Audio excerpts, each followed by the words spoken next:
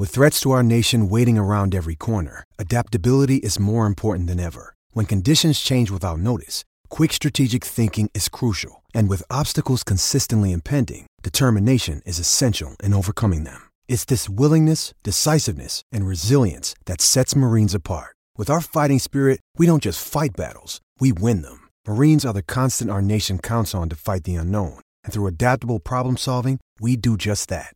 Learn more at marines.com. Pour one more beer for me. Exile meets quality so savagely. Best beer in all the land, brewed with a loving hand. From bottle, keg, or can, Exile Brewing, E-X-I-L-E. For me, E-X-I-L-E. Let's drink. Crack open a Zoltan today. Enjoy your exile. HN Podcast, Miller and Dace. Time to take a look at this coming week's games of the college football season. But before we do that, a little bit of not breaking news as we record this at 9 p.m. Central Time on Thursday, the 21st day of September. But breaking this afternoon, Nebraska firing its athletic director Sean Eichhorst in a move that Steve Dace predicted on December 4th, 2014, the day they hired Mike Riley. I think we both said it was a fireable offense, and here we are, less than 3 full years later, and Sean Eichhorst is out. And if I'm Mike Riley, I might want to find a realtor pretty soon. Yeah, I think this obviously indicates it's the end of the Mike Riley era. Freudian slip there on my part. But I think it clearly means he's on borrowed time. And you know, it's going to be fascinating. You know, it take, I'm guessing, 60 to 120 days to hire an AD. You know me, I'm a Christmas slappy, so I know that it's exactly 94 days until Christmas. Well, that puts you right around 84 days till Star Wars, The Force Awakens, the Jedi movie comes out, or Jedi, The Last Jedi. You're right. Yes. We also have an early December signing period now. That starts now. We've not had that before. So I don't know what that does with coaching changes. Something tells me with the early December signing period, you know, we're going to see more in-season firings. Yep. Because you used to be able, you know, after that first weekend in December, everything was pretty much on quiet until after, the you Bowls. know, a lot of schools, the Bowls and the coaching convention in early January, you know. A lot of schools have that first weekend in December. They usually try to schedule a big home basketball game and bring recruits in. I think that's not as prevalent now with the December signing period. I think you're gonna see more in-season firings of coaches like we do in the NFL, where teams try to get the jump on one another in laying the groundwork for who the next head coach is going to be. Get ahead of what they call in the NFL Black Monday. So you know, you hire a new AD first. They've got to expedite that, and because they can't get a new coach till they hire that person. And I think that means the Nebraska program is really in flux. They had a good recruiting class last year. They have one ranked even higher by some services lined up for 2018. But those are guys recruited. A lot of their top guys are from the West Coast, places where Mike Riley had success recruiting when he was at Oregon State, and to a certain system. And I think you're looking at, with a second coaching hire in less than 3 years, you know, depending on whatever the scheme is of the next coach, they're looking at almost unprecedented level of roster upheaval. And even beyond what Michigan did, going from Rodriguez to Hoke to Harbaugh, because Harbaugh was essentially going to do what Hoke attempted to do anyway. Hoke had already undergone the roughest part of that transition. But now they're going to attempt, depending on what this next guy is, if they want to go back to their more natural brand, you're talking about going from, you know, a spread option look to a pro style to maybe another spread option look. It's just a bad time to be a Nebraska fan. I know that's, you know, master of the obvious Ed Cunningham type of analysis, but I don't know that they're getting back up anytime soon. And when you look at, Iowa has a guy that he's at the tail end of his career, but he's still at the tail end of what I think is going to end up being a college football Hall of Fame career.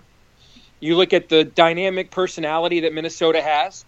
You look at the way Jeff Brom has changed the culture already at Purdue, and then you look at Jeff Brom's former team, Western Michigan, who was picked to win that conference again. Western Kentucky. And Western Kentucky, and they're terrible, which sort of adds credence to what he's doing at Purdue.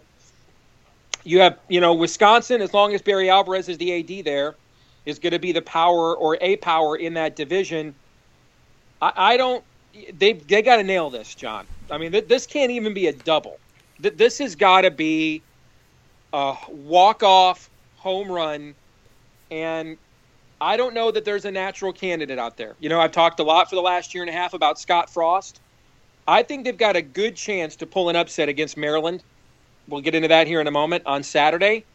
And, now you're at the point where you really hope he shines in year 2, because with his previous resume at Oregon, that gives you a chance to hold on to some of these West Coast guys, you hope anyway, that Riley has brought in. But it's going to be open season on that recruiting class for the next 2.5 months, no question about it. And they better nail this. I mean, this has to be a home run. This has to be somebody. We have to have the exact opposite reaction whenever this gets announced. We have to, when we do our podcast, when Nebraska makes this choice, we have to have the exact inverse reaction to what we had 2.5 years ago when Mike Riley was, or almost 3 years ago when Mike Riley was announced. Right. It's what about? Oh gosh, I've been sitting here thinking of his name for the last 10 minutes, and all of a sudden forget about it. The guy at UNO, Trev Alberts, AD, former Nebraska guy. Well, obviously he carries huge cachet with Nebraska fans, of course, but correct me if I'm wrong. Hasn't he just about bankrupted UNO? Oh, dude, like I have any clue on that? I think I had read somewhere that he put an arena deal together in Omaha there involving Nebraska Omaha, and it's just darn near bankrupted their athletic department. I'll have to look more into that, but I'm pretty sure I had read that somewhere, that he had crippled the athletic department there at UNO with a deal he had made for a new arena there. Sounds like your average politician to me. Looks like Nebraska's got a lot of money to burn, but yeah, I think you make a really interesting point, and one that may turn out to be exactly right pursuant to the impacts on the college football coaching firing and hiring cycle as it relates to the early signing period. I hadn't really thought about that. And I think you're right. I think we will see more of these, in-season NFL-style moves, and likely, coach in waiting announcements the third week of November, to where you see a lot of lame duck guys at their old school, or probably not even coaching their last games or so at their old school. Time was when maybe you didn't coach your bowl game, but we might see some guys just not coach the last few games of their regular seasons at their present school because everything else is being accelerated on a timeline. Yep. And that'll leave us all with a little bit of a slimy feel, but it is what it is. So yeah, I would not rule that out. I would not. And if at the very least, with the use of search committees nowadays, you do it, and what you're probably thinking is, if we do this now, if we're not going to keep a guy, if there's any doubt we're going to keep the guy, do it now. Have the search committee lay the groundwork, and now before, when we wanted that coach in place by Christmas, we want them in place right after Thanksgiving. Exactly. Yep. No doubt. And you go back 10 years ago, and you remember when Lloyd Carr retired, and Les Miles was riding high, had the number one team, was playing for the SEC championship. They went on to win the national title. Remember, Kirk Herbstreit broke that story that Les Miles was going to take over at Michigan. Well, it happened on the very day they're trying to win the SEC championship. That was such a terrible mess. Les, said I'm not going anywhere. Then tried to get back with Michigan later on, provided Michigan would wait until after the national championship game. Michigan would not. I think you're going to see a lot more of that. A lot more. And when you look at the pool of coaching candidates this fall or this winter, and you're talking about Nebraska could be open, UCLA could be open, Notre Dame could be open. Texas A&M. Which has literally $1 billion to spend. Literally $1 billion to spend. I would not rule out Auburn being open. I would not. You know, a year ago at this time, LSU was playing Auburn, and the coach that lost that game was getting canned. Okay? And it just so happened it was Les Miles. Well, here we're sitting, and Jay Jacobs, the Auburn AD, is embroiled in a scandal down there. That's who hired Gus Malzahn. I would not rule him if they don't become the team everybody like me thought they were going to be this year. I would not rule that out. Tennessee, I would definitely not rule out another new AD there. I would not, and the new AD there was part of the regime that got rid of Phil Fulmer 10 years ago. Okay, I would not rule out Arkansas coming open. I wouldn't rule that out. I mean, the Arizona schools, I think both of them could very well be open this fall or this winter. So I just don't know who the logical pool of coaching candidates to fill all of these positions happens to be. This is going to be, I think, really fascinating to watch. I think that's maybe another reason why Nebraska's new administration went ahead and did what they did, because the pool of candidates this year, there is no Tom Herman, there is no Jim Harbaugh, there is no Urban Meyer, and that means you better get the jump on people and do your homework. And it's clear that Nebraska thinks that that's what they're going to try and do for the next 2.5 months. Yeah, as far as Arkansas coming open, you know, I tweeted out today that maybe Bielema would be interested in the Nebraska job to get out of town ahead of the posse in Arkansas. And Rob Howell from Hawkeye Nation tweeted at me this: Bielema's buyout at Arkansas, if he's fired after this season, is $15.4 million. If he's fired after the 2019 season, is $11.7 million. After the 2020 season is $7.9 million. These next 2 years, that's a lot of money. Malzahn's buyout similar. Kevin Sumlin's buyout, I think he's owed like $15 million the day he's canned. Okay, those SEC coaches realizing the environment they're in, that they're up against, you know, the Darth Vader down there, Nick Saban. They almost all of them, except the guy at Vanderbilt, has some form of a draconian, cash cow buyout. And let me go back to what I said before. There is one major name. There is a Tom Herman, Harbaugh, Urban Meyer type of name out there I forgot. That's Chip Kelly.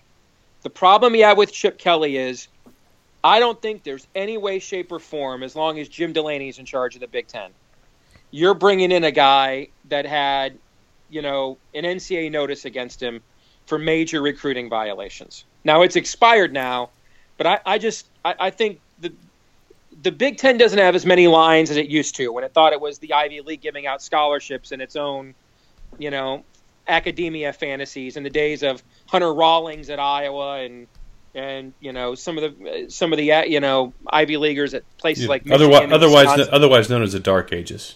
Yes, we're not in that era anymore. But the Big Ten does have some lines it won't cross. I believe that's one of them. I don't think Chip Kelly will go to the SEC. I think he saw in BCS Bowls and national championship games what happens when his offense, his style, goes up against those physical SEC defenses. Where I could see Chip Kelly land, any job that comes open in the Pac-12, I could definitely see that. But I have a hard time believing that Delaney's going to sign off on a guy like Chip Kelly going to a place like Nebraska. I don't know what you think about that. You know, you worked for the guy, so maybe you know more than I do. But given his reputation and what he thinks the Big Ten probably is, and it's probably not anymore, you have more ruthless coaches like Meyer, Harbaugh, James Franklin now, who it's no holds barred. We don't have any more unwritten rules, and we steal each other's signs on the base paths. That's kind of what the league has become like that. But that would be the last remaining shibboleth, the last remaining fig leaf, if you take a guy like Chip Kelly with his NCAA resume and bring him into the league. And I don't know that the Big Ten's going to sign off on that. Frankly, if anybody would do it or would do it and not care, I think it would be Nebraska. I think they're a full-fledged paid member now. They've sat on the sidelines and, you know, have had their partial payments to the Big Ten meted out over time. So now I think they are either fully a financially shared member of all the TV revenues or this is the last year, that they're not. So I think they would give them the burden and say, screw you, we'll hire who we want. I don't think that the Big Ten can come in and say no to that. Frankly, Nebraska, half their fans would rather be in some other conference anyway. But, yeah. What other AD name? I was just on Twitter tonight, and I saw somebody write about this. Gosh, I want to scroll down and find out who it is just so you don't think I'm throwing crap against the wall. And again, this is just people throwing names out there. Mm-hmm. What about Jamie Pollard? He'd be a great hire for them. Jamie's a great AD. Great AD. He'd be a tremendous hire for them. You know, I don't know him as well as I used to. It's been a few years since him and I have had, you know, real personal interaction because of what I do for a living now is different than what I used to do. And as you well know, him and I used to be very close. And I'm sitting down here in my man cave, and I still have up on the wall that Cyhawk, that Cyclone State sign he put over I-80 in Iowa City that he brought to me as a housewarming gift when we moved into this place. Wait a second. You got a picture of the billboard? Yeah, he framed one, and he gave it to me for a housewarming gift. I still have it down here in my man cave, yes. Go ahead. Continue. You didn't know that? No, I didn't know that. Either that or my you blocked it out? Blocked the damn thing out. Yeah, it's been down here that was 10 years ago now. It's been down here for 10 years. Yeah, that's how long we've lived in this house now. Good grief, I never want to see that. But, so I don't want to pretend to know what he's thinking. I do know early on that if a certain job or two, probably located in Madison, Wisconsin, had come open, I think there's no question he would have gone. Iowa State is the kind of place where the people are so good to you. Once it's hard to get immersed in the community there. I can speak from experience, but I can also speak from experience. Once you do, the people there are exceedingly loyal. They have been great to Jamie, great to his family. You know, everybody knows he has a son with an illness, has gotten excellent care. At Iowa Methodist, which has one of the leading pediatric centers in the United States of America, the Stoddard Center. So I don't, Nebraska, I'm not sure what resources they bring to the table where that's concerned. I don't know a lot about their campus. I'm not doubting it. I'm just saying I don't know. But I think there are lifestyle questions there that apply to Jamie, which is why he's not really looked at taking another job. But if they could land him, that would be a feather in their cap. He is the exact right marketing aggressor, take no prisoners. I'm not into your factions. I'm into winning. He's exactly what they need. If they could land him, he would be a tremendous asset. Since now former Nebraska athletic director Sean Eichhorst made that comment when he fired Bo Pelini that he had to consider where Iowa's program was as it relates to Bo Pelini not saving his job with a win at Iowa in 2014. Nebraska has the 5th best winning percentage in the Big Ten West.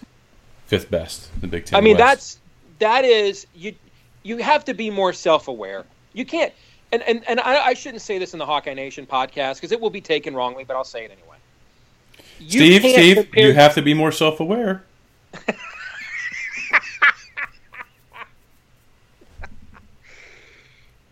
Continue. Seeing the way Nebraska fans see the universe. Let me put it in a way that will be more friendly to this audience. An Iowa AD does not want to. An Iowa fan does not want to hear from your AD. I really wish we had a basketball environment much more like what they had at Hilton. You can't do that. Right, that's a much better analogy. Yeah, you can't do that. Okay, can't do it. Whether it's even true. It's true. Say that.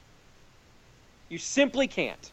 And that is the football equivalent of what their AD did. First of all, in their minds, they're insulted that the Big Ten wants to make Iowa their rival and not, Penn State, Michigan, Ohio State to begin with, just because the way they think and what their history is. Now you're saying they're not even our rival. We don't even measure up to where they're at. Follow that up with, we don't really care if we lose that whole Black Friday thing we've done going back to the old great Nebraska-Colorado rivalries in the 1990s. And we talked about this on the podcast this weekend. You losing is one thing, but you cannot insult the legacy and brand of your fans. You simply just can't do that. That's verboten. Yeah. Brandon did it at Michigan, and now he's at Toys R Us, by the way, which just declared bankruptcy. And Sean Eichhorst did that at Nebraska. You cannot do that. You can't. Yeah, I think Eichhorst and Riley made that Black Friday decision in a silo, and this is what happens. The fans said, F no, you don't do that. And the brass within the university said, you're right, you're out, and Riley will not be long to follow. So the win-loss record, if you're a Nebraska fan, or a fan of a school of that elite history, the mediocrity is an insult enough. The people presiding over it can't then turn around and confirm we're mediocre to you. That's not the way this works. That's a Jimmy Carter Malay speech, if you know what I'm talking about, if you know your history. You can't do that. You don't go on television and say to the American people, we're just not as good of a country as we used to be. We're just not as exceptional as we used to be. Even if that may or may not be true, if you can't sit in the Oval Office in front of a teleprompter and say that to people, it will piss them off royally. And that's what Jimmy Carter did, and that's exactly what Sean Eichhorst did. All right, let's get to the picks, because I'm sure the Nebraska Piñata will continue to pay dividends the rest of this season. So we have them on the picks this week. Last week, you won by 5 points in the confidence points. I was 9-6. You were 8-7 for the season. I'm 24-21. You are 21-24. So if this were Vegas, you would be out some money if we were betting evenly on every game, and I'd probably be kissing my sister.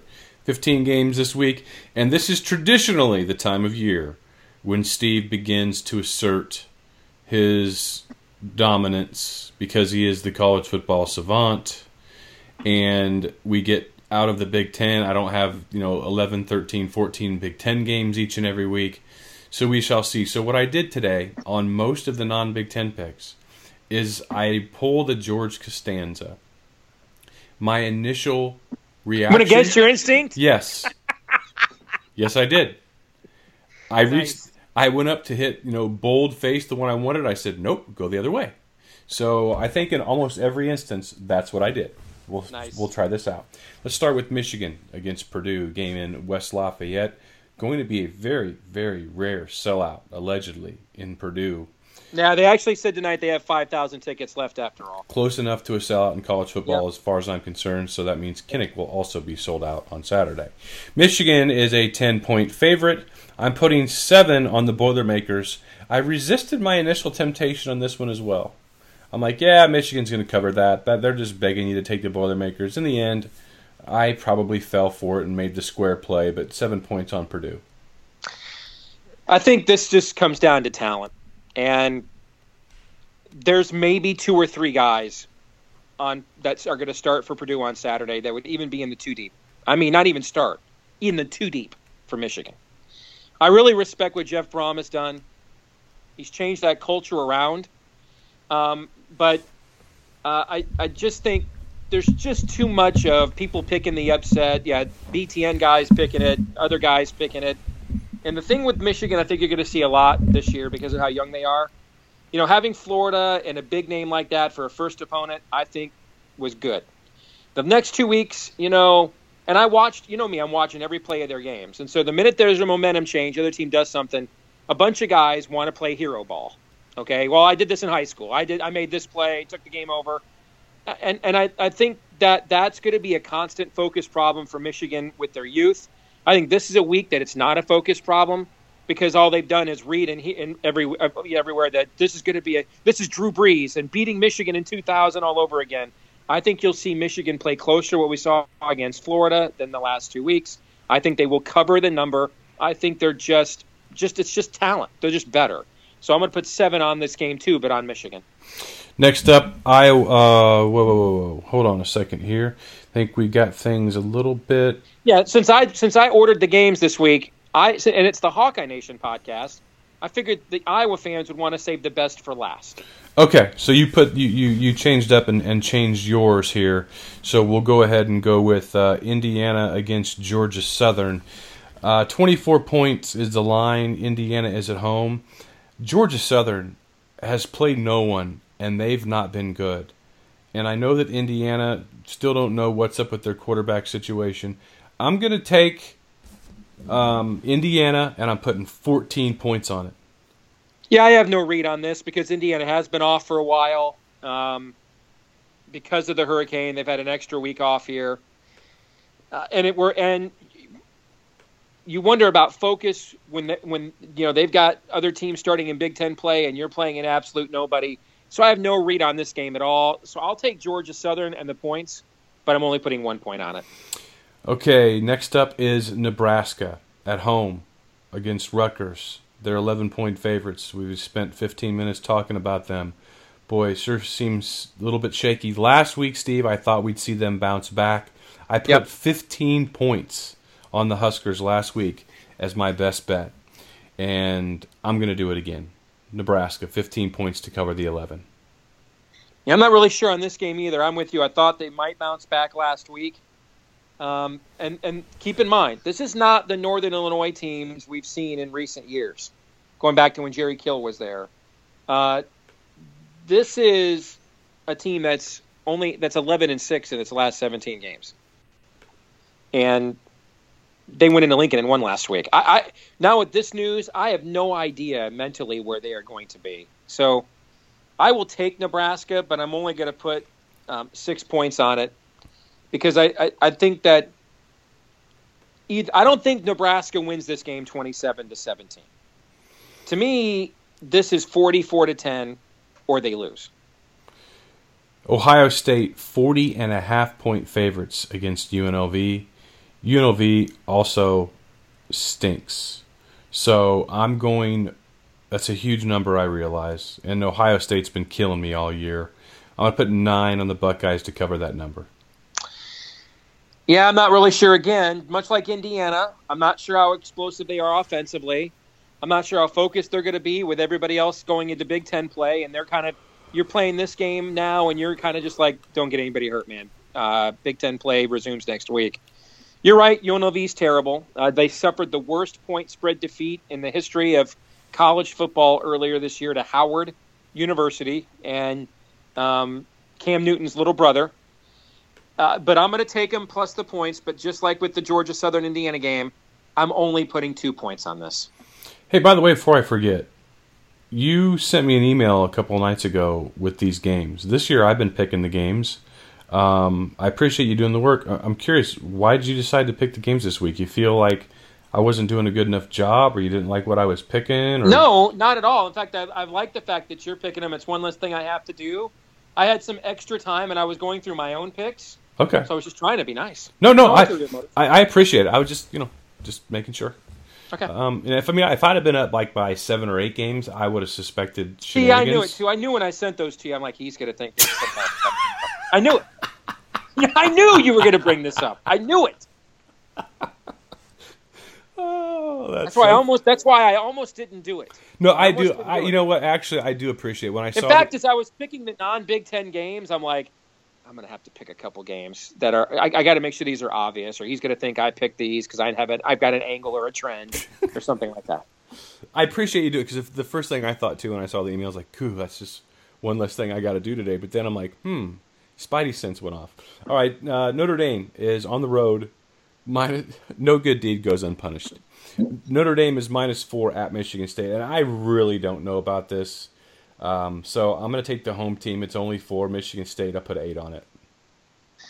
Michigan State under Mark D'Antonio, 15-3 as an underdog. That's insane. 15-3 against the spread as an underdog. And keep in mind, that includes last year. They played Michigan and Ohio State both when they were ranked in the top 5 last year. And they covered both of those games, despite the fact they were 3-9. So I'm going to take Sparty here. There are some incredible trends, by the way, with Notre Dame unable to handle success. I mean, trends like I saw, like they are 0-8 against the spread coming off of a game where they won by double digits. It's nuts. And we just saw that earlier this year. They dominate Temple. They're a favorite against Georgia the next week. They lose. So I'm going to take Sparty, and I think I'm going to regret this. But I'm going to put 13 points on Michigan State with the points here. Florida State, 13.5-point favorites at home against NC State. My initial reaction, I bolded NC State, was going to pick them. But then I said, okay, let's go the other way. But also I have a little logic behind this.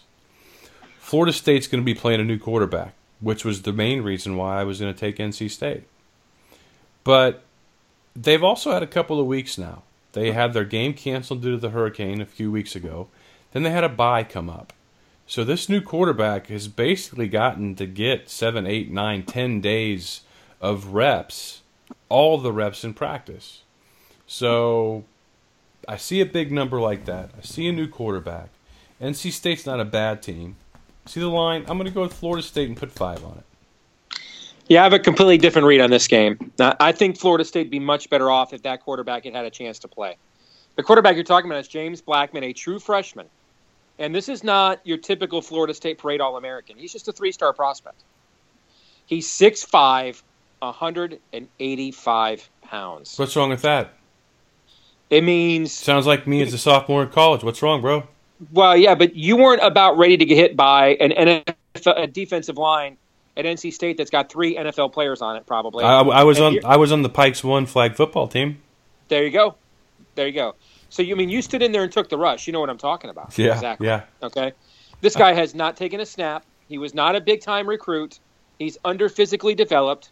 He's had no experience at all. I think NC State's getting undervalued here with a line. This should be a 7 or 8 point line. I think they're getting undervalued because of what happened against South Carolina, a game they lost, even though they had an over 200-yard advantage in total yardage in that game. So it was somewhat of a fluky loss. I wouldn't be shocked if they won the game outright. They nearly beat Florida State last year. So I'm putting 14 points on the Wolfpack and that number. Damn, one of us is going to sound really stupid next week. Yes, indeed. Yeah. One of us will. Yeah. By the way, I'm 6'5", 225 steel right now, so don't think about messing with me. Georgia, 5.5-point favorites at home against Mississippi State. Boy, Mississippi State riding high off that shellacking of LSU. And, man, I wanted to take Mississippi State, but the Costanza pick gives me Georgia and 4 points. Kirby Smart is just 2-6 as a home favorite at Georgia. Dan Mullen is 9-3 as a road dog in the SEC at Mississippi State. I think these two teams are basically even, but a huge advantage at quarterback for Mississippi State between Nick Fitzgerald and the freshman Jake Fromm. I'm taking the Mississippi State Bulldogs, and I'm putting 11 points on them. Dude, we are so different this week in picks. Not only picks, but our different picks. Where I have 15, you have 6. Where you have 15, I have 6. Where I have 13... you have, it's insane how we're total opposites. It's going to be a lot of fun. Florida, 3-point favorite on the road at Kentucky. I'm like, give me Kentucky because Florida's struggling to score. I don't like Florida. So that's why I'm taking Florida, 6 points, -3. This is my 15-point game. Florida has the longest streak of dominance after Navy beat Notre Dame a few years under Charlie Weiss, and then they've beaten them a time or two since then. That snapped the longest series losing streak in college football. Kentucky and Florida have picked that up. Ronald Reagan was president the last time Kentucky beat Florida. Kentucky has not been above 500 in the SEC since Carter was president in 1977. That's back when George Lucas could still direct a good movie. I think the streak ends here. Florida's best defensive player, Duke Dawson, is out. I think that Kentucky, they're waiting for an ambush. I was very impressed with the way they went in and won at South Carolina in a very hostile environment last week. I think the Wildcats are going to be 4-0, and they will win this game straight up. 15 points on Kentucky to end the longest series streak of futility currently going in college football. Do you think Jim McElwain is the dude featured in the dolphin humping picture? The shark humper? Yeah, No. The shark humper. No, I don't think he's spooning with the shark. That guy's a little huskier than Jim McElwain is. What I don't get about that, though, is why he is, there, people like Bleacher Report and other sports sites like that, or they've got reports out there that he has spent thousands of dollars trying to scrub the picture from the internet. He was asked about it at SEC Media Day, said it really hurt his family. Why? Why not just laugh that off? Can you explain that to me? Why make a big deal out of that? Because you humped the shark. That's why.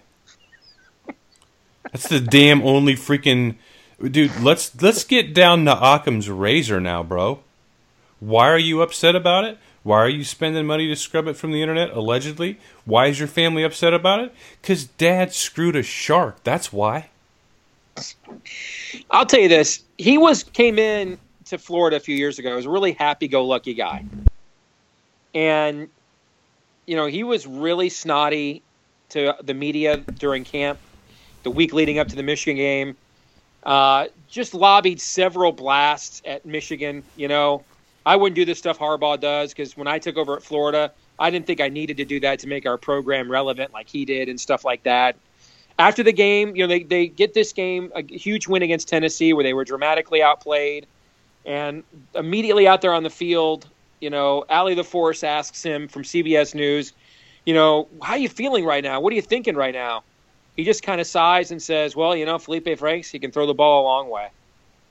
And then the way he reacted to this shark photo, he just strikes me as a guy that's really not enjoying his job. And probably this investigation. I mean, there's reports out there now that some of these guys that were suspended are facing felony charges. There may be a separate credit card fraud investigation. So he just looks like a guy that, despite the fact he won 10 games his first year, 9 games last year, went to the SEC championship both of those seasons, he seems like a guy that the job is beginning to consume him a little bit. Yeah, if you don't know what we're talking about, Google Jim McElwain Shark Humper and let me know what you get from that. This would be a good time to take a break for one of our sponsors. What sponsor doesn't want that for a segue? Heartland Flagpoles and Flags.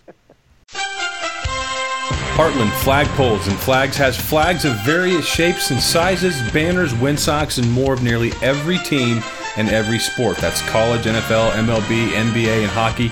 If you feel like maybe you're the only Seattle Seahawks fan in your neighborhood, don't worry. They have flags for you as well. Heartland Flags has more than 100 Iowa Hawkeye items, from flags to tiki totems, metal signs, luggage tags, and so much more. Let your fandom fly when you shop at Heartland Flags. Free shipping.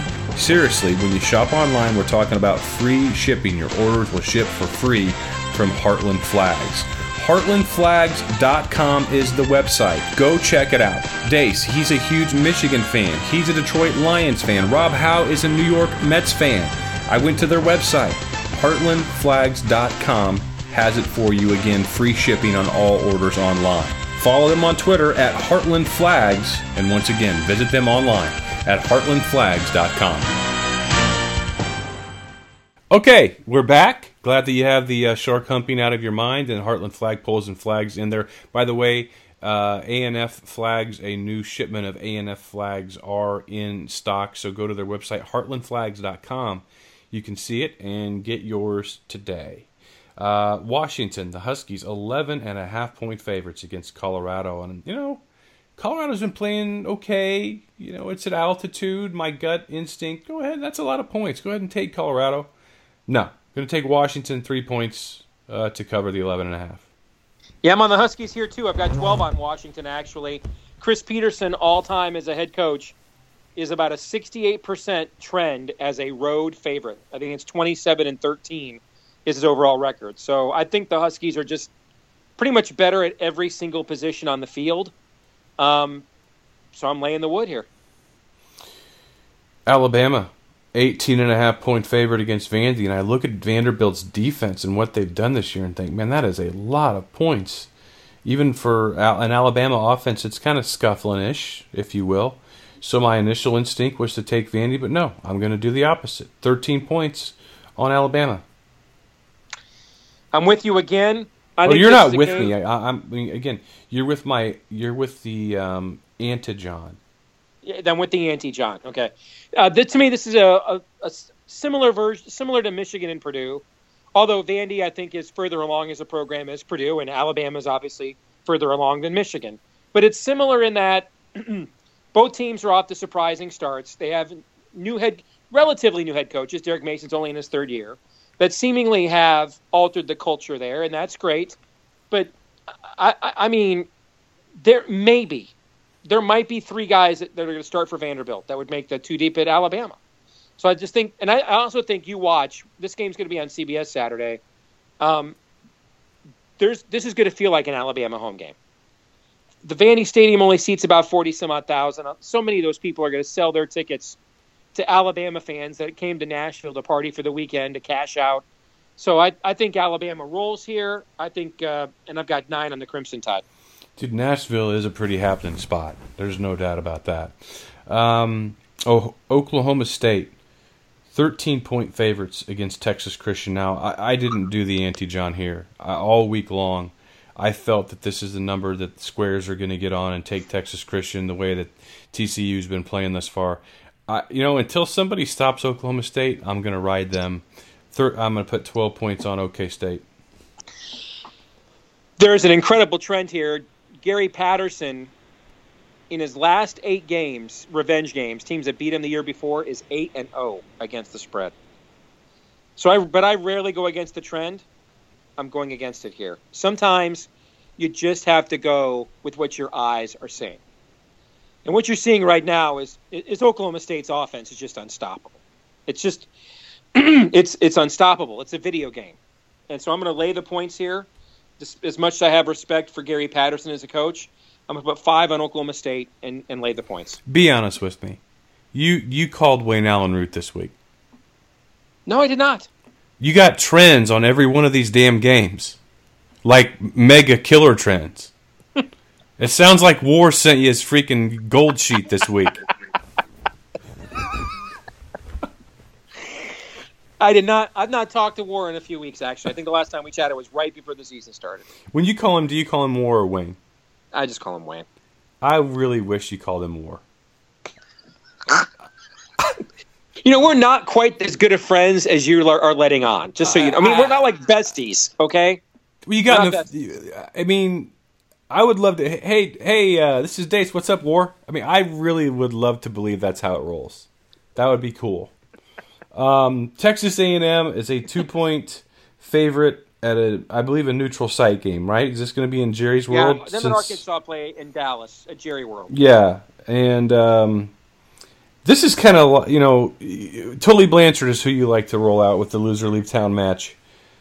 This kind of is a loser leave town match in a way, although we've established that Bielema, if he is asked to leave town, he's got a heck of a lot of money leaving town. I'm going to take Arkansas because I think they can probably do what they want to do with a power game. 2 points is all I'm putting on it, though. I don't know what to think about this game. This is a Tyson. I don't know, man. Yes, that's exactly right. So I'm only putting 3 points on it. I'll take A&M, but I really don't know what'll happen. I don't. USC, 17-point favorites against Cal at Cal, and I gotta be a little bit of a letdown factor after playing national TV against Texas. Just a very entertaining game. 87,000 people in the Coliseum. Overtime game. What a great moment. That's why you go to USC. And then you're going to go up to play in sleepy, creepy Berkeley. I'm going to put 11 points on Cal to cover this one. So I completely agree with your analysis. I would even throw in the last 2 weeks between Stanford and Texas. USC has just played a lot of physical football. And if you watched the game against Texas last week, they played the fourth quarter in those overtimes with essentially their backup defensive line because 3 of their 4 starters got knocked out. But this reminds me of the South Florida spread last week. Because I had the same analysis on that game that you had with Illinois, and South Florida not playing in a while, Illinois coming in with confidence, right? South Florida hadn't looked that good the last 2 weeks, and we saw what happened. And I went with South Florida only because the spread, it seemed like the odds makers were telling me to do that. I think the same thing here too. mean, Cal is 3-0. They have three, and two of them are Power 5 wins when they were underdogs. And yeah, North Carolina's not that good this year, but we saw a Stanford team that blitzkrieged Iowa in a Rose Bowl open the year at 9 a.m. local time at Northwestern and lose. Remember that? Okay. So for Cal to go out there at 9 a.m. local time with a brand new head coach and win that game on the road in Chapel Hill, I think that was pretty big for them. Mm-hmm. You know, you look at what they did to Ole Miss with the Ole Miss's offense. They didn't score a point in the second half. Justin Wilcox was a guy we kind of just thought they hired because there was nobody else would take the job. Well, he has them off to one heck of a start. So I see this game the way you do, especially with a beat-up USC team. But that spread is telling me that the guys in Vegas know something I don't know. So I'm going to take Southern Cal and put 4 points on the Trojans, even though my read is the same as yours. So now we've got Vegas odds makers pulling double moves, the equivalent of a double move. They're putting a line out there that makes it look so obvious they want you to take one team that you take the other, but then it's too obvious that they want you to do that and take the other, so then you go back to the original play. What is this, like? This is like Princess Bride or something? You know, that reminds me, a game I mentioned earlier that I forgot to put in the list. This is why from now on I'm going to leave it to you, okay? I forgot Maryland and Central Florida. All right, I forgot to put that on the list, but that game is like this too. Central Florida hasn't played since week 1. Maryland has been in a rhythm. They're rolling people, and yet they're only a 3.5-point favorite. That doesn't make any sense. It doesn't make any sense at all. So I actually made Central Florida one of my best bets this week just on the basis of how absurd I thought that point spread was. And yet we don't have them in our picks. I forgot to put Maryland in there. You forgot a Big Ten team. I did. I forget those teams are in the Big Ten a lot. I'm sorry. You know what? I'm with you, actually. What I do each week is I go and double check my math and I count the games. I should have done that on ESPN. The games that are in their Big Ten schedule because of that very reason. I'm going to leave it to you from now on. I don't know. See, I've complained too much now. That's like telling somebody they're a really good painter, and if you accept the compliment, that means your ass is painting the whole house. You're really good at moving. Yeah, exactly. Yes. Yeah. When I got a job in college, helping to pay my way through junior college. Yeah, Manpower. Yes. It wasn't. No, Manpower came after I dropped out of college. When I was putting myself through junior college, I worked for a year at UPS, and because if it was hard to get a job there, but if you could get a job there part time, they paid you $10 an hour, which in 1991 was huge money for a part time job, and they used to train all their loaders on what was called Toledo, the Toledo load. And Toledo was at the time was the central hub of all of UPS packaging, and which meant that everything that had a wrong address, everything that had been returned, everything that was lost was sent to Toledo, which meant that load would send 4 or 5 trucks out. UPS would divide their loaders into 3 separate shifts of 5 hours. And so in most 5-hour shifts, most of the other loads would maybe not even send 1 truck or just 1 and maybe 2. Toledo would send 4 or 5 loads out for every shift, which means if you loaded that truck, you were getting a CrossFit style of workout. And that's the truckload they would put all their trainees on to start them off at the hardest spot. I figured out early on, dude, do not crush it in this truck. Because if I crush it in this truck, guess what's going to happen, John? I'm never getting out of this truck. So do well enough that I get past my 90-day probationary period and get into the union. And then after that, man, average. And it worked. It worked. I got my 90 days in, got vested, got in the union, and then I wasn't a fast enough loader on purpose, and they moved me to scanning envelopes for next day air. Piece of cake. It worked. You know, one thing all these years I've never asked you about your time at Manpower. When you worked at Manpower, were you the cowboy, the construction worker, the Indian, the cop, the leatherman, or the GI? What did you dress up as? I just finally got what you were doing. I was actually thinking of all the jobs I had there, and then I realized you were. This was something. And else. Then you're like, oh snap! That's right. I want everybody to know I didn't stay at a YMCA last night. John's on to me. And little does John know that I actually did work right across the street from the manhole. Stanford minus 7.5. And folks, if you don't understand that, then you need to go to the HawkeyeNation.com, click on the podcast link in the upper right-hand corner, scroll all the way down to the bottom for the old school Miller and Dace Hidden Gems. And I think it's the third from the bottom, where it was kind of our last morning show, radio show, where I kind of had a greatest hits on there, and then you'll figure it out. Stanford, 7.5-point favorite at home against UCLA. This is another game, kind of similar to me, the Texas A&M Arkansas game. Both, UCLA losing last week to Memphis. Stanford's now 1-2. When was the last time they were 1-2? You probably know that. I'm putting 1 point on this game, taking UCLA. Going the other way. You're right, it's a loser leave town match like Arkansas and A&M, but the difference is one team has a coaching staff with a pedigree that we trust, and that's Stanford. They have owned this series. Last year they lost on a bit of a fluke. So the trend line heavily favors them. Now, because of the way they lost last year, they have this is a revenge spot. Back-to-back road games for UCLA as well, and going cross-country from out east to back out here. And I just think physically they're just a much superior football team. So I'm going to roll the Cardinal here and put 10 points on Stanford. Man, I just thought I had a freaking spider crawling on my foot. Did you see my tweet tonight? Yeah, dude. Right by the front door, Black Widow. Black Widow. Wow. That's just Thursday in Oklahoma, bro. That's all it is. I couldn't tolerate it, man. What are you gonna do? Move? Never move there. You keep talking about how Texas is your geographic mistress, and how someday you're gonna want to get down there. Let me tell you what. Everything we have here in Oklahoma, they have in Texas, but literally since it's warmer, it probably is bigger. It's not Oklahoma. It's where you moved in Oklahoma, bro. Well, we do live in the country. The last couple places you lived down there, you weren't tweeting out photos of Black Widows, G. We had two in the garage in our last place in a really nice neighborhood in town. 2 Black Widows in the garage, and every air conditioning unit down here has them. It's a guarantee.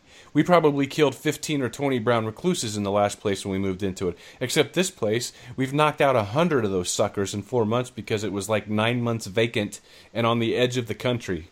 So yeah, it is a little creepy. Sometimes I just my mind says something's crawling on you, but nothing's there. Yeah, do you get a hit? I don't want to ask this because I don't want to bother you. No, go ahead. You got to pee in the middle of the night because you and I are getting to that age, right? Nope. Where the prostate don't hold out. I'm 46. My prostate is iron ironclad prostate. Still. Yeah. Okay. Yeah, I have got to make a point of peeing twice before I go to bed now. For me to have a night. So you're going to go to bed. You go in and you pee, and then you stand up. And you walk around, and then you go pee again. What are you, some kind of dog marking your territory? Always have a little extra squirt in there? Dude, shake it a few times. Just go once. I will do that, man. I will pee. I'll wait a few minutes. I'll go in there and turn the faucet on. Get the water going because it helps. For real? Yeah, if I don't do that, dude, I'm up in the middle of the night to pee. What do you eat, figs for dinner?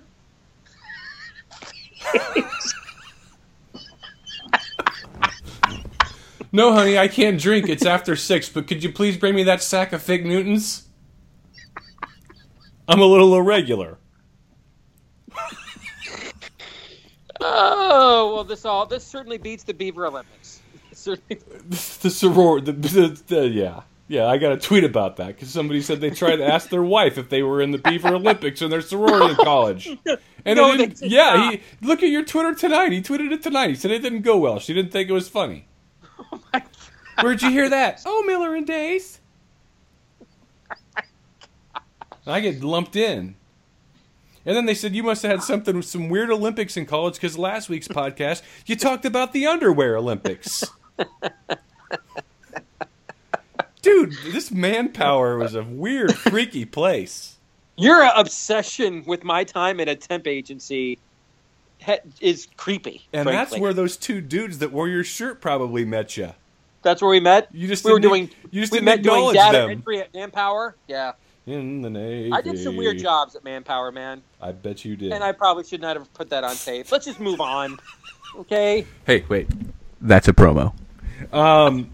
Penn State, last but not least. Boy, we made y'all wait a long time to get to this one. Good idea, Dace.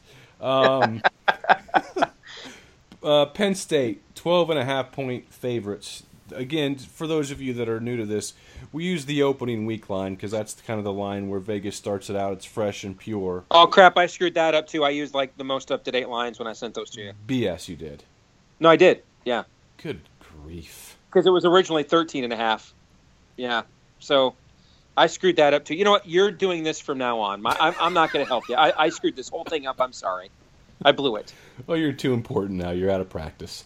12.5-point favorite is the line that we'll use. I guess that's the most up-to-date line.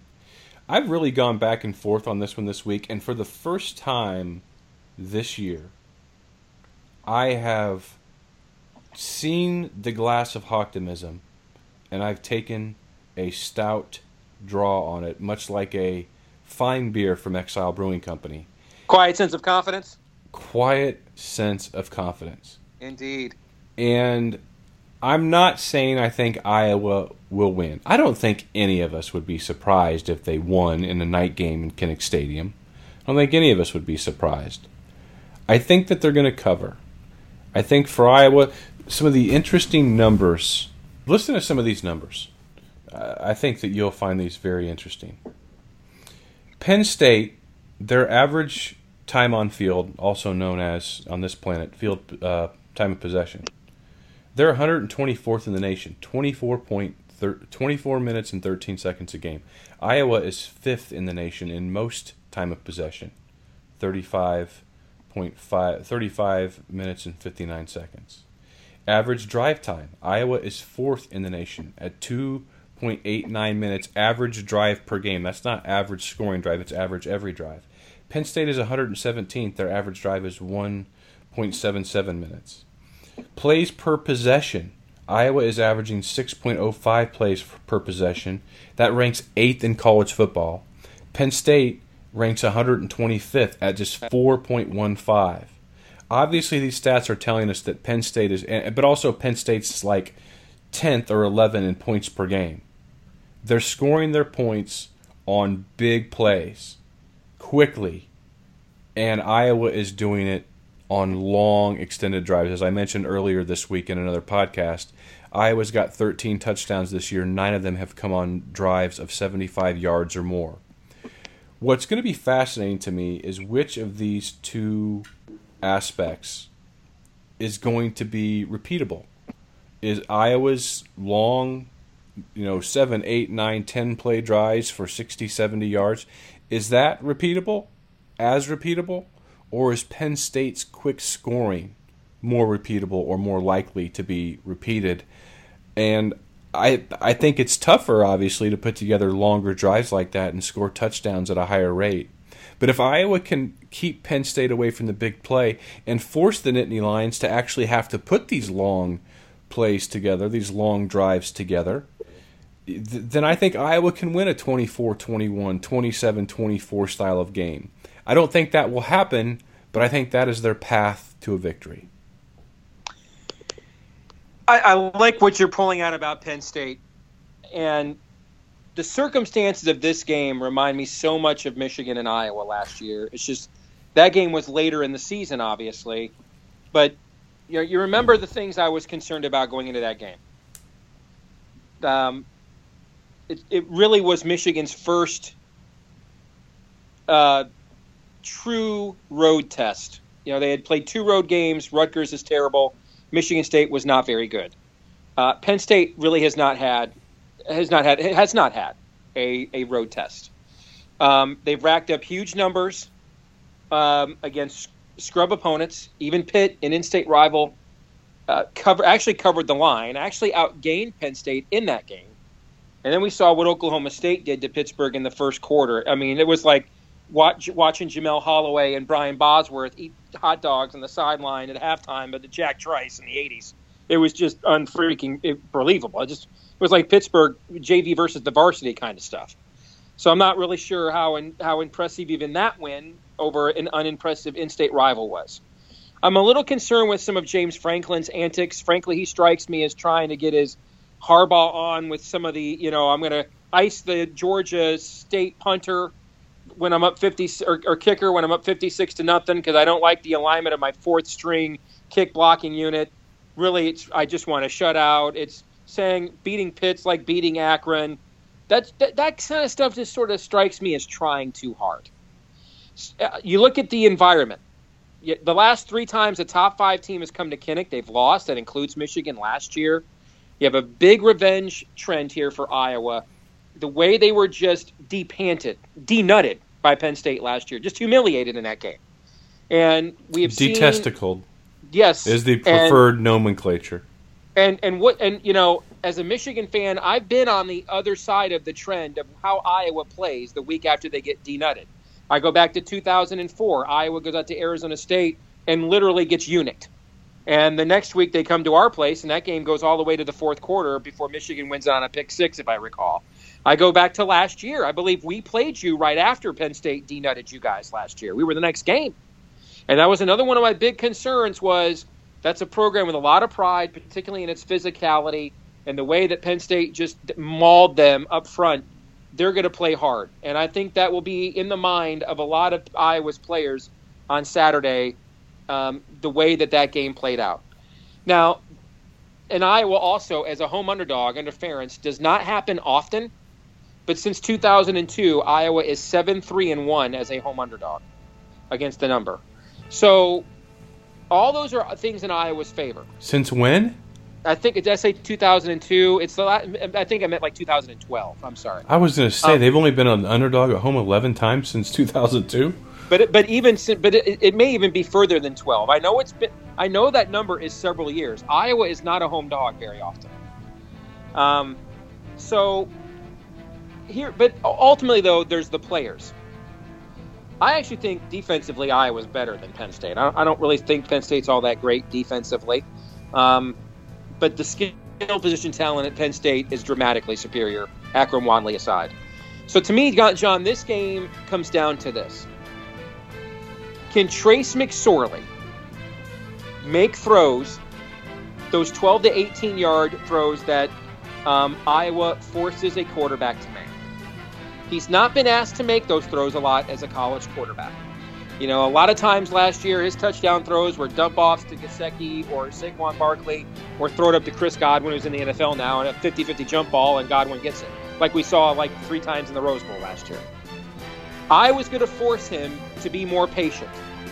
Iowa, those time of possession numbers, Iowa has looked at those.